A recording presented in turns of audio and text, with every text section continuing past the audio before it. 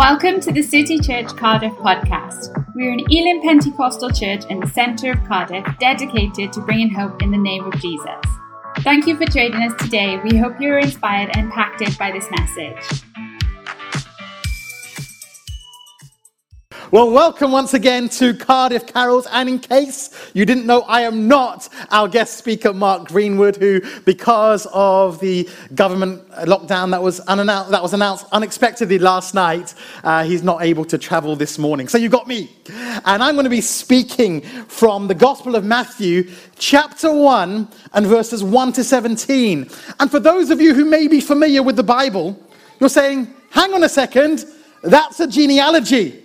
I know it's a genealogy, and I know what you're thinking. You're thinking, it's Cardiff Carols. It's one of the main services of the City Church Christmas program, and you're giving me a genealogy. I mean, I came for the shepherds and the angels and the stars, the wise men. I want to hear about the escape from that dastardly King Herod, and you're giving me a genealogy. Well, I am indeed.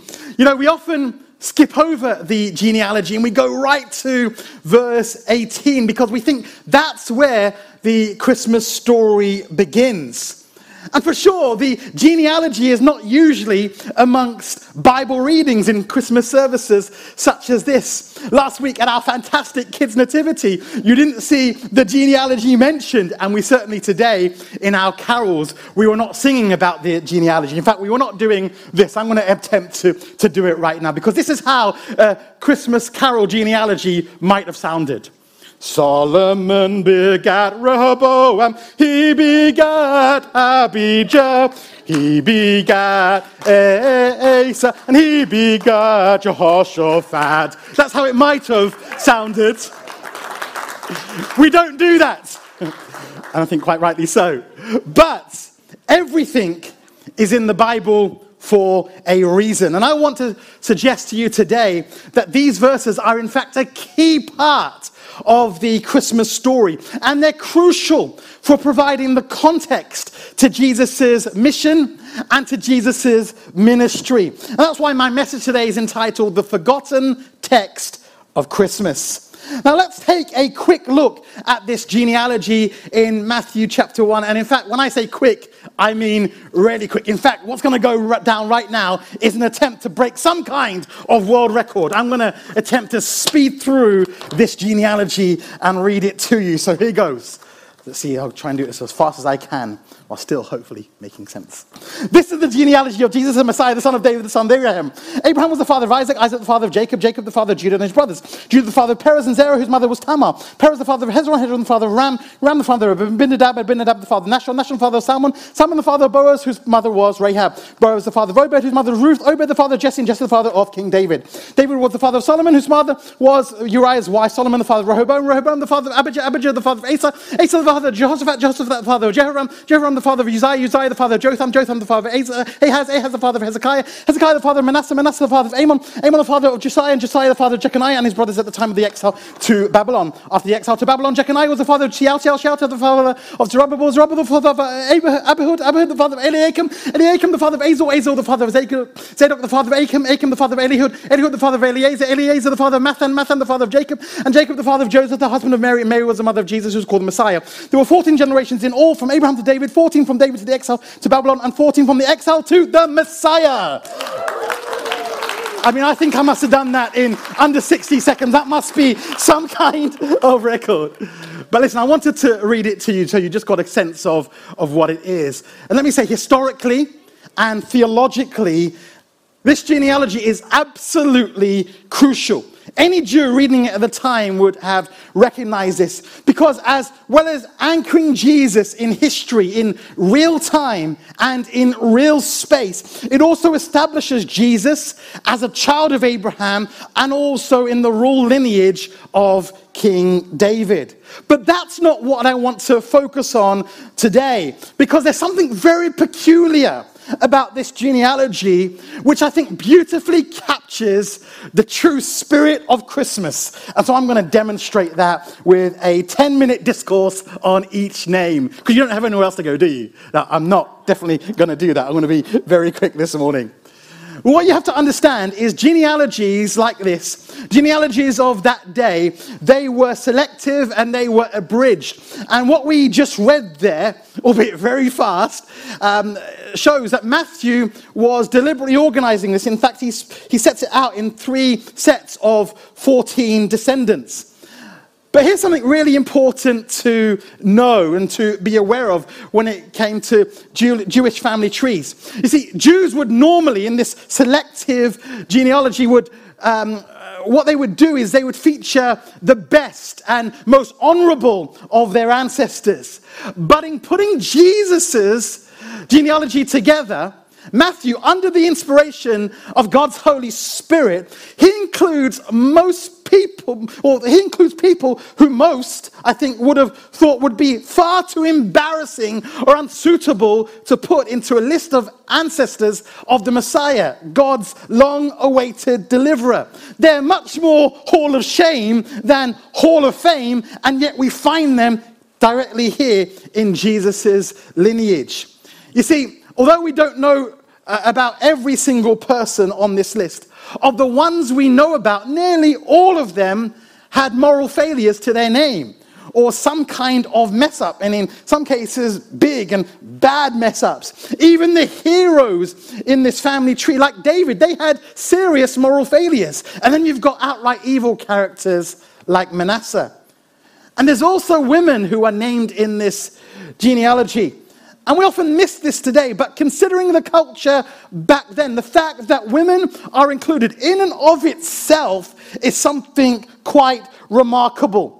Because women would not normally be on lists such as this. They normally just traced it from father to son. Some rabbis even taught Jewish men to thank God every day that they weren't born a woman or a Gentile. And so you kind of get the picture and the social climate. And yet, in addition to Mary, the mother of Jesus, being mentioned, Matthew includes 4 women in this genealogy: Tamar, Rahab, Ruth, and Bathsheba. And that's really significant. For one, this is a prelude to Jesus' ministry and the new place that he was ushering in the new era that he was bringing, where men and women would be absolutely equal. But also, these 4 specific women that Matthew highlights, it reveals something quite wonderful about God's plan, and something quite wonderful for you and for me. For Matthew here, again under the inspiration of the Holy Spirit, he didn't choose esteemed women in Jewish history such as Sarah or Rebecca, but 4 very unlikely women. First of all, they were Gentiles. And what you have to realize is that genealogy lists like this, some of the reasons why Jews appealed to them in the first place was to support ethnic purity claims. And so the fact that non-Jews are mentioned in a list of the Messiah's ancestors is simply staggering. Secondly, all of these 4 women, in one way or another, they were outcasts. As a Moabite, for instance, Ruth was not only a Gentile, but she would have been considered an enemy of the Jews. And some of them, like Rahab or Bathsheba, had very painful pasts and were shunned because of it. Friends, what a picture this is of the grace of God. That those ones, even the ones that the religious folk said should be excluded from God's plan, they end up in God's family tree in a list of descendants of the Messiah. This genealogy, far from being boring or irrelevant, is indeed a wonderful introduction to the Jesus Christ who called himself a friend of sinners, the Jesus who said he has come to seek and save the lost. This genealogy is indeed a testament to the grace of God. It tells us that God's grace can shine through even the darkest of human experiences. It tells us, yeah, amen to that. It tells us that even when people do stuff to us to mess us up, as was the case with some of these people, God can still redeem it and cause something beautiful. It tells us no matter what our background or our past, when it seems that disqualifies us in our own eyes or in other people's eyes, that doesn't disqualify us as far as God is concerned. That even when our troubles of our own doing and making, that is not the end of our story. Genealogies such as this tell us that God can take our mess and bring a great message out of it. That the grace of God is greater than any sin. Right here in Matthew chapter 1, right here at the beginning of the New Testament, and right here at the beginning of the gospel, we see a glorious message that God accepts the worst of sinners and God raises up those who have been wronged and those who have been excluded. You know, religion says you've got to obey first, and if you do good enough, then you may just be accepted by God. Jesus, who is totally opposed to that kind of religion, says that you're accepted and you're loved first, and it's out of that acceptance that we obey. So when I read genealogies such as this, it encourages me because I realize there is hope for me. And I hope it encourages you too, because it means that we can still make it no matter our background, no matter our past, because God chooses flawed men and women like you and certainly like me. And he brings us into his family and he can use us to accomplish great things, even to make history. In these characters in Jesus' family tree, we can see ourselves. We can see that outcast. And we can see that sinner. But you know what? We can also see the grace of God. Maybe like Rahab or Ruth, you're currently, like they once were, you are currently outside of God and outside of God's family. Well, today, let me tell you, God is calling you into his family. Maybe like David. He was once deeply ashamed of what he did. But let me tell you today, God is calling you into his family. Maybe like Tamar or Bathsheba, very painful things happened to them. But let me tell you today, God is calling you into his family. Do you know what that means, friends? Do you know what it means? It means something really wonderful. That no matter our background, no matter our past, we can make it onto God's list. It means that no matter what you've done, Jesus can save you.